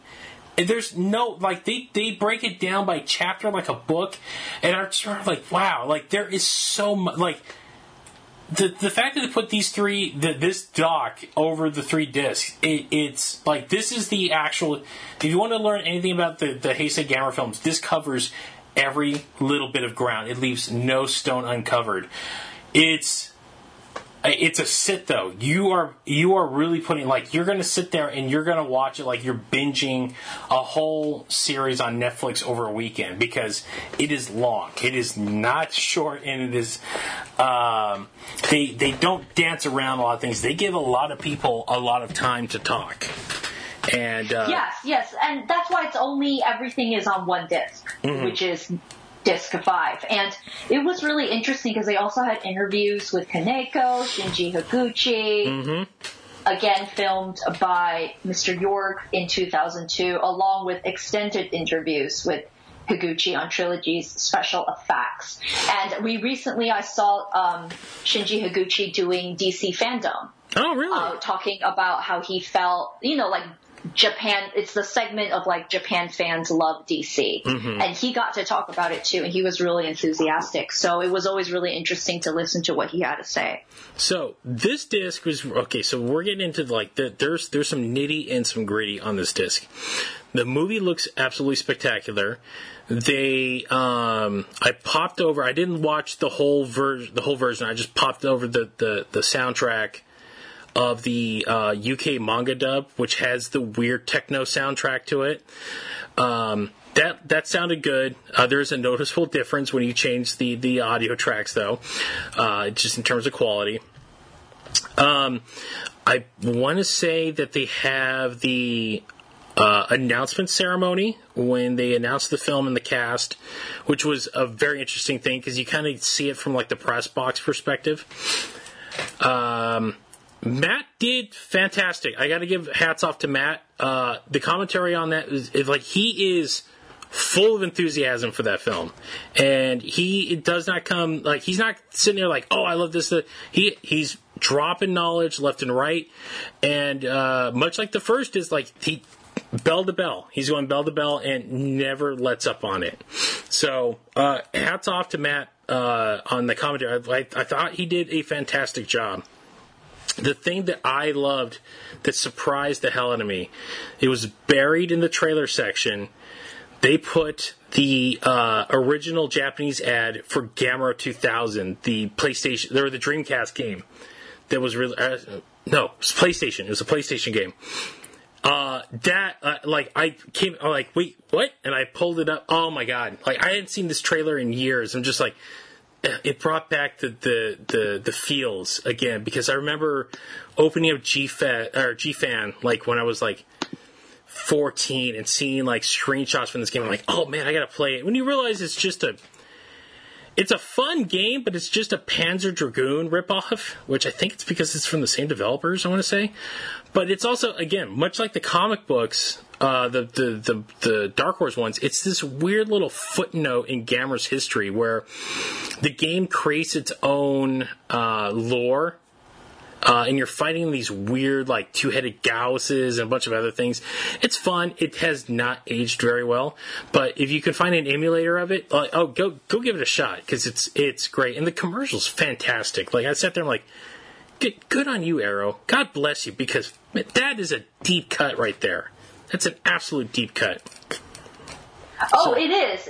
And it's not something that's necessarily known if you were to just look over the special features. Mm-hmm. So the fact that Chris has seen it and you spoke about it so well, you were like, this was the actual moment of why I spent over $100. It's for the surprises that we didn't see. But very much so. Yeah, that was really, really good. And you said there was that, and the testimony was 15 years part 1, because in disc 6, Gamera 2, Attack of Legion, there's a testimony of 15 years part 2. Again. That was really, yes. Okay. Longer than the actual film. It's longer than the actual film. Longer than the actual film. I remember sitting there, I'm like, wow, again, a lot of the stuff I knew, and not only that, but if you're watching the film first and you're getting like all this information, a lot of it is technically retreading, but you're getting the visual element. Like, you're seeing the development of the suits, like the development of the Legion suit. They give you the one shot I saw after Gamera 2 came out. It was like a bonus on one of the bootleg tapes that I bought, showing you Higuchi working his magic, and I believe in that doc is the breakdown of how they did one of my absolute favorite scenes in any giant monster film. It's the beginning of the final battle against Legion, when Gamera gets resurrected. And he's flying into support. I forgot where they're at. Sapporo? I forgot where they're at. So the Legion Mother, the Legion Queen is advancing. Gamera starts flying in. He makes a bank, and we are in this low shot. The camera is like moving, and you're seeing like buildings zoom by the camera, and then Gamera converts from flying mode to his normal battle mode, if you will, and he's just gliding along from the momentum of his flight, and he's blasting the Legion Queen with the fireballs. And the way that they show you how they broke this whole scene down is absolutely astounding because it is one of the most ingenious things I've ever seen. This is where Higuchi, I don't think people praise him. I don't think he gets enough credit for some of the interventions that he did with these films, because the way it was set up, it was absolutely...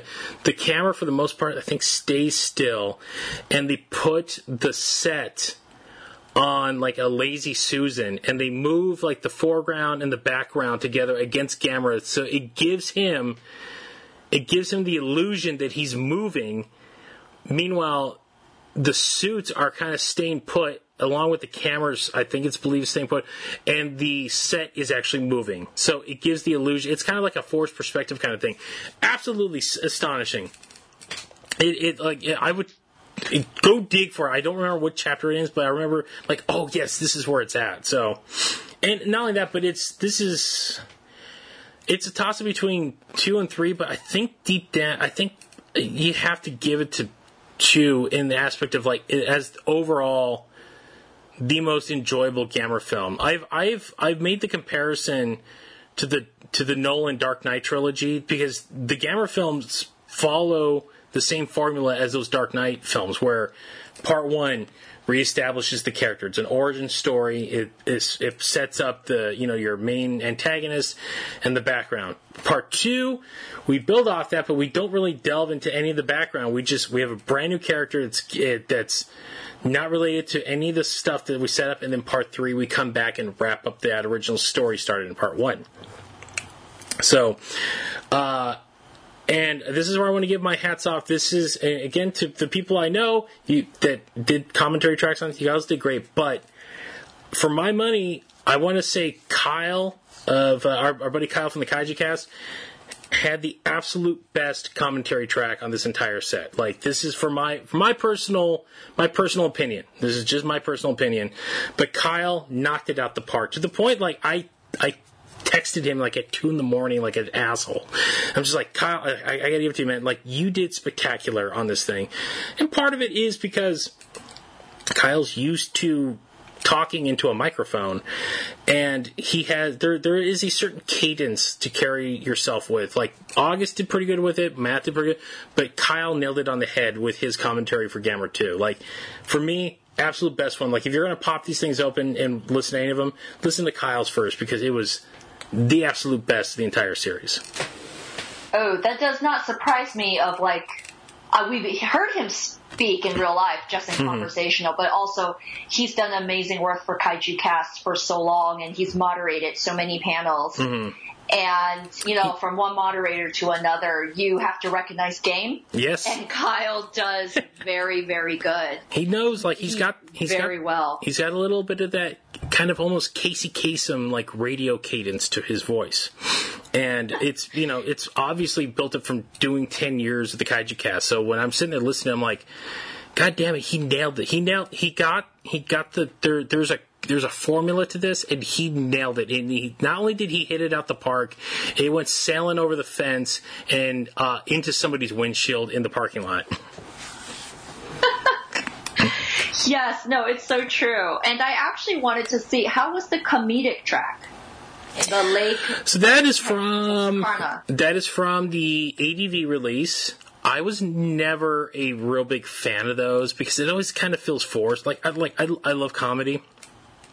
And I always give credit where credit's due, because even sometimes the most childish humor thing has a lot of value to it. Like, one of my absolute favorite comedies is Kung Pao Enter the Fist. It is the stupidest movie on the face of the earth, but I love it to death because it speaks to the 9-year-old in me, and I laugh every time watching it. So, you can do that kind of stuff proper. The Texarkana dub, I know a lot of people love it. Our friends Tommy and Lenny absolutely love it. I was not the biggest fan of it. Like, even when it came out on the ADV set, I'm like, really? Like, alright, I get it. But at the same time, there's a part of me that's a little defensive, especially, you could have done it with like the early films, because those films are a little more tongue-in-cheek. They're a little more aloof and, kiddie, so you can kind of have those kind of things on there. Gamera vs. Legion is like it's one of the most serious entries. Like, there's like very little room for any of the sort of that levity to be added to it, and so it always kind of rubbed me the wrong way. I get it; some people love them. It just was never for me. Like, I never cared for it after listening to that first time. Right. And you were talking about different things for different people. They like, just so there's not repetitive, for some of these, especially the later ones, they're all 4K restoration, but Kadokawa Pictures, but also like for Iris and Legion and Universe, they have 2.0 audio. Did you hear a difference? Yes. And really, okay. Yes. Comparing. I mean, they touted about it. When I pre-ordered the set, and I kind of put all my eggs in one basket, I sold off my standard DVDs. I'm not a gambling man, so... Yeah, I gamble. I rolled the dice on that one because I had them all. I had every one of them. The only ones that I didn't sell off immediately were the Blu-rays that Mill Creek put out of the 90s trilogy. So, my hope against hope... last year I took, because Kaneko was at G-Fest, so I took Gamma 3, which was its own separate disc. I had him sign that and my GMK DVD. Excuse me. So that was the only one I didn't get rid of. So I kept the Blu-rays of the 90s films until this thing showed up.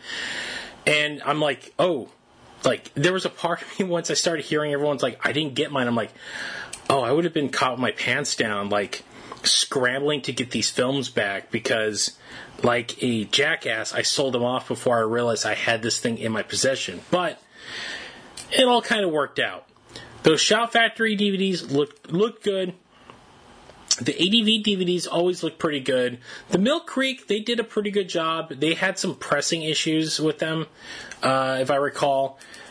These look like magnificent. Absolutely magnificent. Gamma 2 looks like it's just, like it was like they just printed the film reel, like the 35mm. It is like you can see details that you couldn't see on any of the other standard edition discs. So and the sounds beautiful. Again, I know Lenny, he's listening, he's like, ooh, you don't have a sound bar, you don't have a good, your sound system's like, yeah, whatever. I got a pretty good sound system on my TV. I can hear the difference. So, yeah. Was your sound system also good enough to hear the commentary by Steve Rifle and Ed Gotszewski? I know. I'm so sorry. Next time you see me, feel free to shake me up. But I have butchered your complete last name. But he's an amazingly nice gentleman. He is. They are both very nice guys. So, yes, It was good. I enjoyed it. They have a little more... They do fall a little bit into the trap of, like, they get caught up in the film, and I don't blame them because Gamma 3 is... Oh, no, that's passion. That's passion. It is. Gamma 3 is like, their points are like, oh, yeah, hold on. This is too good to talk over. Like, let's just enjoy this moment. That's the film for many of us, like, that were in LA for that G-Fest at the Egyptian. That was a come to Jesus moment. That was like visiting Mecca almost. Like, it was a spiritual awakening watching that thing in a packed theater, especially the Egyptian theater, and watching that attack on Shibuya and then the midair dogfight, like all of it. Like, you're sitting there like, oh my God. I flash back to like my 16-year-old self, like, getting up and screaming in my seat when I see the spin attack on Iris, and you're just like, this, I've never seen anything like that. I'm getting goosebumps just thinking about it. I'm like, oh my God, if I can go back, like, on my deathbed, this is the moment I want to be in my mind as I'm drifting into the ether. Like, just bring me back to that moment of just pure, unadulterated joy and seeing something that no one had ever had the balls to do in a giant monster film. And yes, Steve and Ed get caught up in that moment. I know they were there. I'm pretty sure they were there because I think Steve narrated the Q&A afterwards, if I recall, or it might have been Norman. it's been almost 20 years, so I've kind of forgot. It has been 20 years actually. But yes, like 3 was the one I was looking forward to most. 3 had some. I watched the rest of the doc.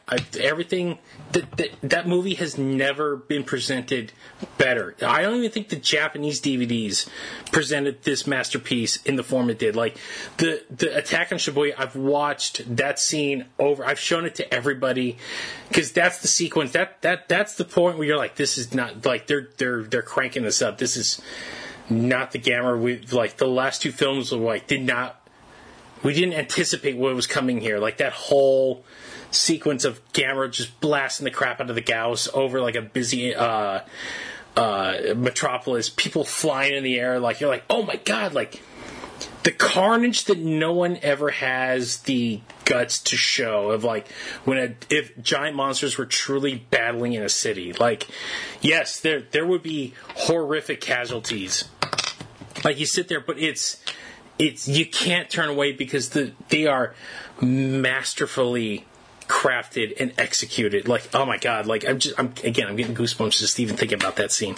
I've gone on many times about my love for Gamera 3. So my question to you is, other than the documentary Chris was talking about, is the Testimony of 15 Years Part 3. It's the final part of the documentary. But did you have a come to Jesus moment with the deleted scenes? No, because here's the thing. The deleted scenes, like, I get why they were cut. Again, there are times when I'm like, why would they cut this? The deleted scenes don't, unlike some other ones, again, go back to, like, the director's cut, or the extended cut of Terminator 2. I've always questioned why Cameron cut those moments out, because there's stuff that is, I would argue, is integral to that story. But, he trimmed them out. Like Kyle coming back, them destroying, attempting to destroy the CPU and stuff like that. When I watched those deleted scenes, those are the first time I've ever seen those deleted scenes, and I'm just like, okay, yeah, I get why they're cut out. Like, there is a pacing issue here, and they just trimmed a little bit of the fat. They don't really add too much. It's not like, they left out some big effect sequence or some gigantic character moment. It's not, like the fabled Han and Jabba moment in Star Wars that Lucas put back in. These are all like little. I'm like, okay, I see why these were cut. These were trimmed for timing and pacing issues. It's cool to see them. It's real cool to see them, but yeah, I can take them or leave them. Okay, that would make sense. I know that with deleted scenes, some are really great, some are not, and it all depends on the viewer or the person receiving it. Yeah, but also, go ahead. Oh, I'm sorry. No, go ahead. I was going to say the Awakening of Iris, the remix, is a montage of behind the scenes footage and work in progress for special effects footage. That one is fun because it shows you. If I'm getting it right, because we're pushing 2 a.m. already.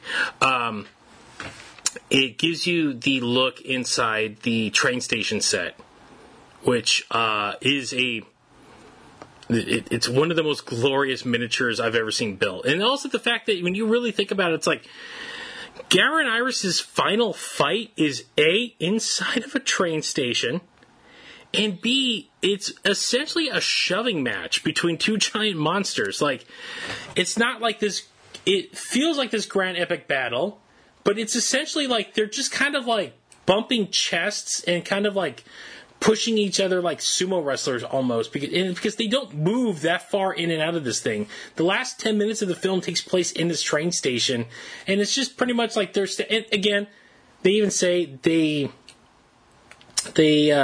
fibbed a little bit on the scaling, but it is to get the effect that they wanted to get, the 2 monsters inside the station battling each other. But yeah, you get to watch them actually build it, set it up, so that's well worth the time to check out. Oh, that's great. Yeah, because sometimes people see the word remix and they already mentally check out, but then please follow through. It's a montage of behind the scenes footage. And everything about special effects should always be really paid attention to because it definitely takes time and creativeness and masters in order to do it. And yeah, it's you said it's amazing. So that I definitely look forward to. So again, if anything, this box set gives you the perfect, like, bird's eye view, like, of what work went into these films and what work really goes into making a really good, like, tokusatsu style film, especially a giant monster, like, of building miniatures, building the suits, accomplishing the practical effects. Because again, Gamera 3 used a lot of CG, which was big in 1999, especially for a Japanese film. And I would argue the CG on the majority of these scenes hold up exceptionally well because they are used for what they couldn't do in the suits, like Iris flying, the midair battle, Gamera chasing the Gauss through Shibuya, like some of that's the CG, and it still holds up very well because they're not long. The camera doesn't hang out too long to really for your eye to like, that doesn't look right. It's kind of taking me out. No, it's like how Jurassic Park still looks magnificent 27 years later, 26 years later. Like, that CG holds up very well, too, because it's also a combination of CG and practical effects. Like, it kind of fools your eye in seeing, like, oh, that's real, but it's really not. It's just a bunch of ones and zeros and some frame rates being done. So. Oh, wow. Yeah, no, that actually sounds I actually really look forward to that one very much. But I do know, and we get to our triumphant end. Yes. Triumphant. Look at that. We're always recording late at night. Yes. Which is Disc 8, Gamera the Brave, with commentary by lovely Keith Aiken and Bob Johnson, two wonderful people. Before we get into the other featurettes, how was Gamera the Brave? Gamera the Brave, when it came out, it was the first time I'm like, like, really, we're doing this. It came out so here's the thing. I actually really enjoyed Gamera the Brave. It's been a while since I've rewatched it, so this was the first time seeing it in maybe about 5 or 6 years.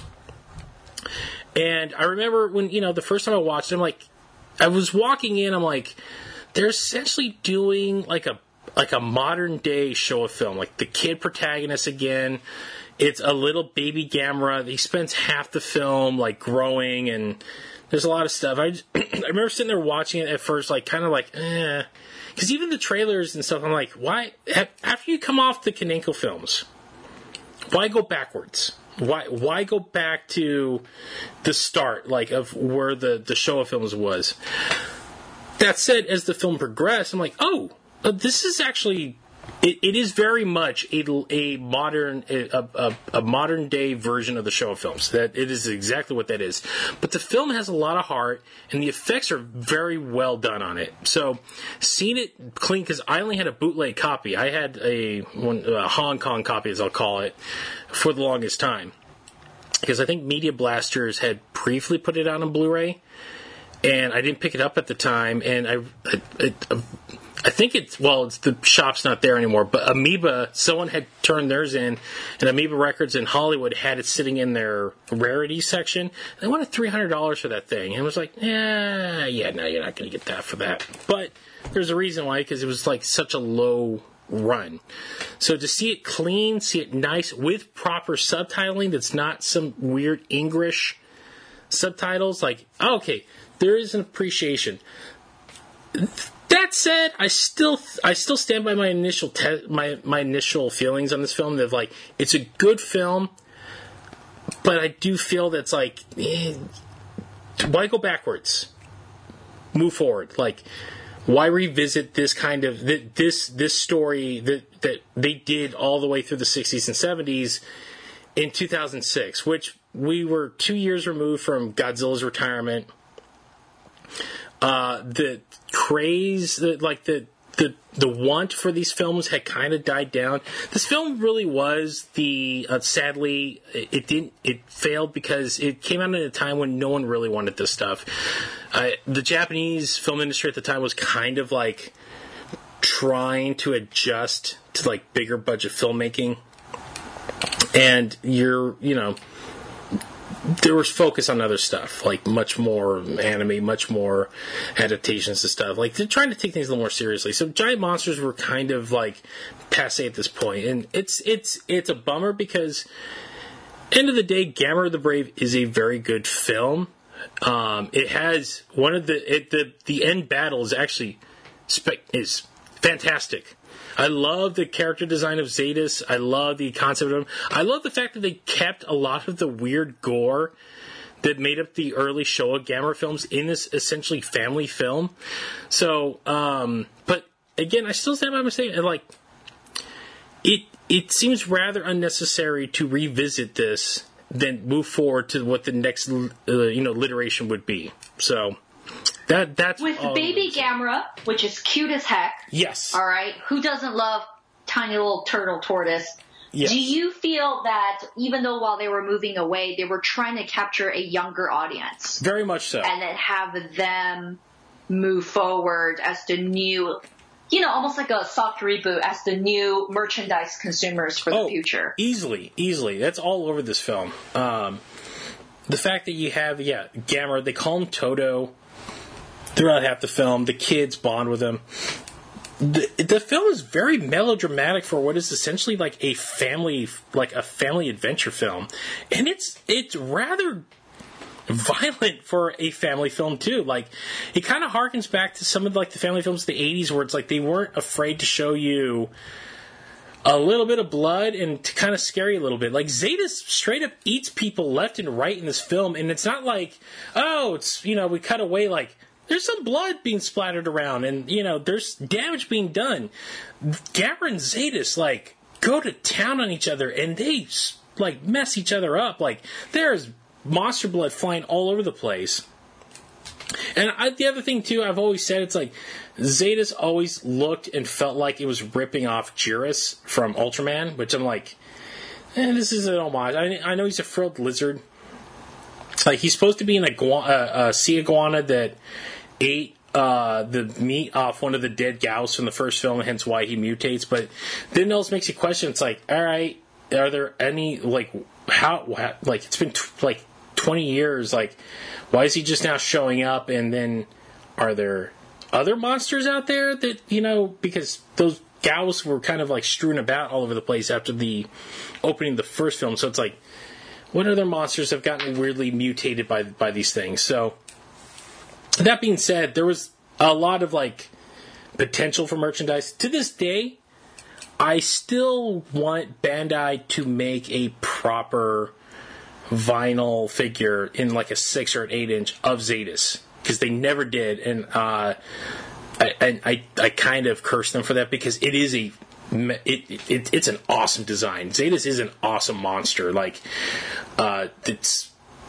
There's a weird creativity, and the suit is just spectacular. Like, the way he moves, the way he attacks, it feels like a combination of several of the Showa monsters, especially Baragon. It does. I mean, I'll just say it does feel like he's Baragon by way of Jiris from Ultraman. But he is a cool design. I'm looking at the little capsule figure I have of him right here, and I'm like. Hey, give me Bandai Premium. I'll pay a good $70 if you can give me a really nice figure of this guy, because so far he's one of the few things that Bandai never truly produced in a vinyl format. Right. No, I totally understand. And after saying that, I bet a lot of people are going to have to agree with you. I do. Yeah, they're gonna agree with you. They're gonna be like, we're willing to shell out that money for that. Mm-hmm.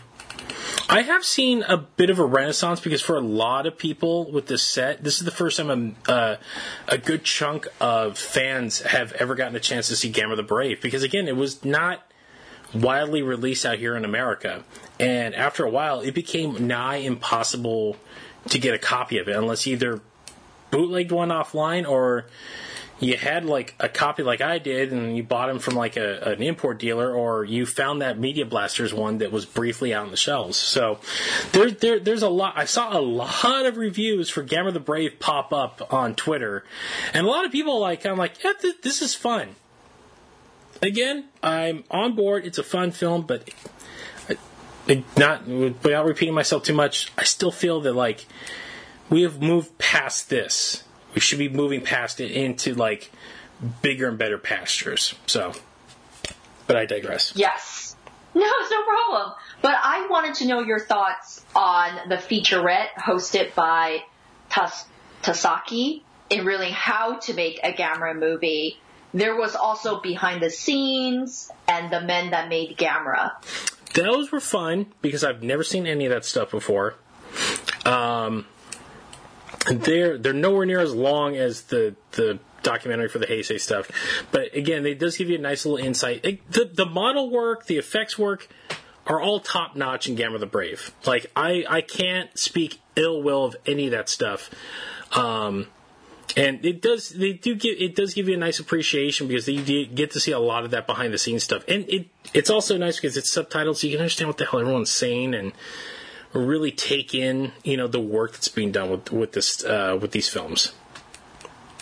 Oh yeah, because there was also a special effects supercut, which is a montage of effects overseen by Matsumoto, which was the FX supervisor.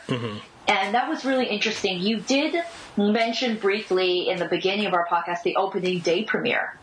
Yes. That was shown in this one here. So that... And also, how was that? Oh, it's good. It looks like, your regular press kit. Like, for those who are... Like, Jessica and I, especially years of, writing for websites, we would be given electronic press kits. And that's essentially all that stuff is. It's a big electronic press kit. There's no it's just all B-roll footage that's edited together in like a slight narrative that you can follow along with it.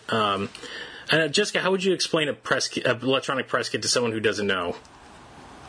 An electronic press kit is basically a document or a file that has shown you all of the promotional images, possible like a trailer, along with a description of what the movie is about or what the new product or item or service that they're trying to show that will be coming out whenever it will be, whether it's a couple of days or whether it's just meant to be an announcement.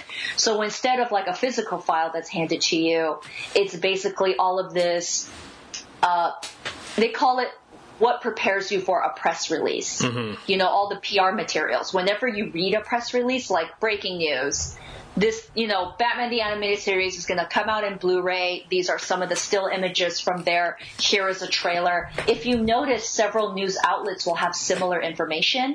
Where they're getting it from is a press kit that is sent out by the PR team of that company that owns the rights or is working in conjunction with that production or item. So that's where... If you see news outlets and something written up, that's where we are getting our information. It should be directly from the source. If it's not, it should state that it's not. Yes, and you've had your experience with those, a few of those. Oh yes, yes, I definitely do. But and before I forget, how was Kaho's summer? Which is an interview with the film's young star, because he is prominently featured when you look up the word Gamera. Yeah, it's fine. Like he's a precocious little kid, so it's a fun little bit. Like the problem is with it feels like with Gamera the Brave, it feels like by the time they were releasing it, they kind of realized like this thing was not going to be like a major hit. So it does feel like when Arrow was mining for material for the stuff, like they pretty much took everything that was there, and it's like, yeah, there's a lot of cool stuff, and then a lot of it's just like hit and miss kind of thing. Like the interview with the kid it's absolutely fine, but it's not really giving you insight to stuff that you haven't already watched somewhere else on the disc. Yeah, I mean, some people really love to listen to interviews with face actors that are, especially, or with like child actors. It's really interesting to see how they poise themselves when they're not being directed immediately on what to say or what to do or where to look. Yeah. But overall, what did you, since you delved deep in this, it was over like 19 hours of amazing footage, and I know because I saw 2 weeks of you putting up updates, and I was like, where is my copy? Oh, I know.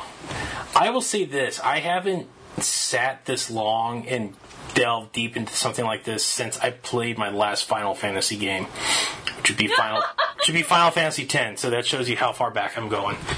But yeah, like, I try my best when I get like a new DVD. I still have a whole stack of stuff that when lockdown hit, I'm like, I'm going to go through all this. I've only just broken the crest of these things. I got so much, I'm backlogged on so much stuff. And when this thing came, I'm like, all right, you're all getting pushed aside because I'm going through this. But there was a part of me that was like, oh man, like I hadn't felt this way about diving into a DVD set in a long time. And it reminded me of like the glory days when I would get out of my first job and I get my paycheck, my measly $400 paycheck for 2 weeks worth of work, and I'd go and drop $200 of it on every DVD that Best Buy had, and then I would spend the next 2 weeks just combing every single inch, looking for Easter eggs, listening to the commentaries, watching all the behind the scenes stuff, like. It felt nice. It's a reason why I love this format. It's a reason why I'm a movie buff. I love this stuff. So this set, hats off to Arrow, because I got a few of their releases before this. They are really shaping themselves up to be a fantastic distributor of wonderful genre films. They are the Criterion of genre. Even though Criterion tries to get into genre, these guys give us genre films, especially from all around the world, that like no one else ever bothers to. They put out some great Sonny Chiba films. They put out some great Kenji Fukusaki films. I have all of them. Like I said, this Tsukamoto set is absolutely spectacular. They just announced 2 days ago, I woke up screaming looking at this because I have 3 people that know my love for this film on Twitter or on Facebook, and they tagged me in it. I'm like, I literally opened my one bloodshot eye. I had three notifications from Facebook, and they were all the same thing. It was Arrow had said, we got announcements on this day, and they teased it. I knew it was going to be Tremors. Like, they were releasing a film I love to death, by the way. But the surprise one was them doing a 20th anniversary proper Blu-ray for one of my all-time favorite films, which is Ryuhei Kitamura's Versus. Like, I lost my goddamn mind. And immediately dropped $60 on ordering both Versus and the special edition of Tremors from the good people at Arrow Video. So, these guys got my money. If they follow through with that rumored Guyver 2, because they did Guyver, and I have that copy, it looks great, but they give me Guyver 2 on a disc that's just like what we got here, they will forever have my money. I will make sure that they never go out of business. I will mortgage a house to make sure that this company stays alive, because they are doing the Lord's work in getting this stuff out to the people. And I know, again, I said it earlier, a lot of people are kind of like abandoning DVDs because it's on streaming. It's not all on streaming, and a lot of it's getting edited now. Like, do not put all of your eggs in the streaming basket. Just because it's simpler and easier, you're losing out on certain things. And again, no one else was going to bother to put this much effort into, especially the early films, which a lot of people consider just goofy schlock, and not even comparison to the Godzilla films of its era. But there is exceptional tender love and care put into the set. I paid, I think, $125 for mine off Diabolic. I feel I underpaid for what they gave me. Like, I'm like, do I owe you another $100? Because the time and effort that went into this is nothing less than a miracle. So, bravo to Arrow. Somewhere out there, someone on Arrow hears and is like, let us jump up the price. Good. I'll be like, darn you, Chris! Good. I hope they need, like, again, I could send them a whole list of stuff. I'm like, I need this, this, and this. Just give it to me. Like, I've been hounding them for a week. I'm like, are you guys going to make a print of that Versus DVD cover you made? Because it is, like, mind-boggling good. Like, I want that hung up in my room. Like, also, finding a proper theatrical trailer poster for Versus is next to impossible, so it's always been one of my holy grails. But I'm like, I will take a print of this. I know Shout does prints for their DVDs when they release them. In fact, they kind of shysted me out of my, what is it? The Cage one. Oh, God. Wild at Heart. Yes. I bought it. And then they told me, oh, we're out of the poster. I'm like, damn it. I really wanted that. So, but they did put out a spectacular DVD for Wild at Heart. If you've never seen Wild at Heart, oh, magnifique. So, all right. I think that's it, Jessica.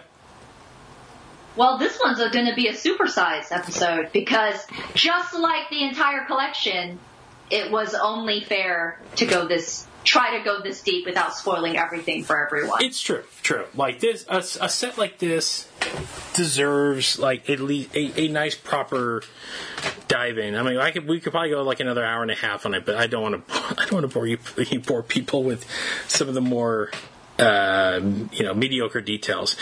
But yes, when Arrow re-releases this set, it will be very much worth your time to go track it down. I know that it's going to be just the discs, but you'll get everything that's on those discs.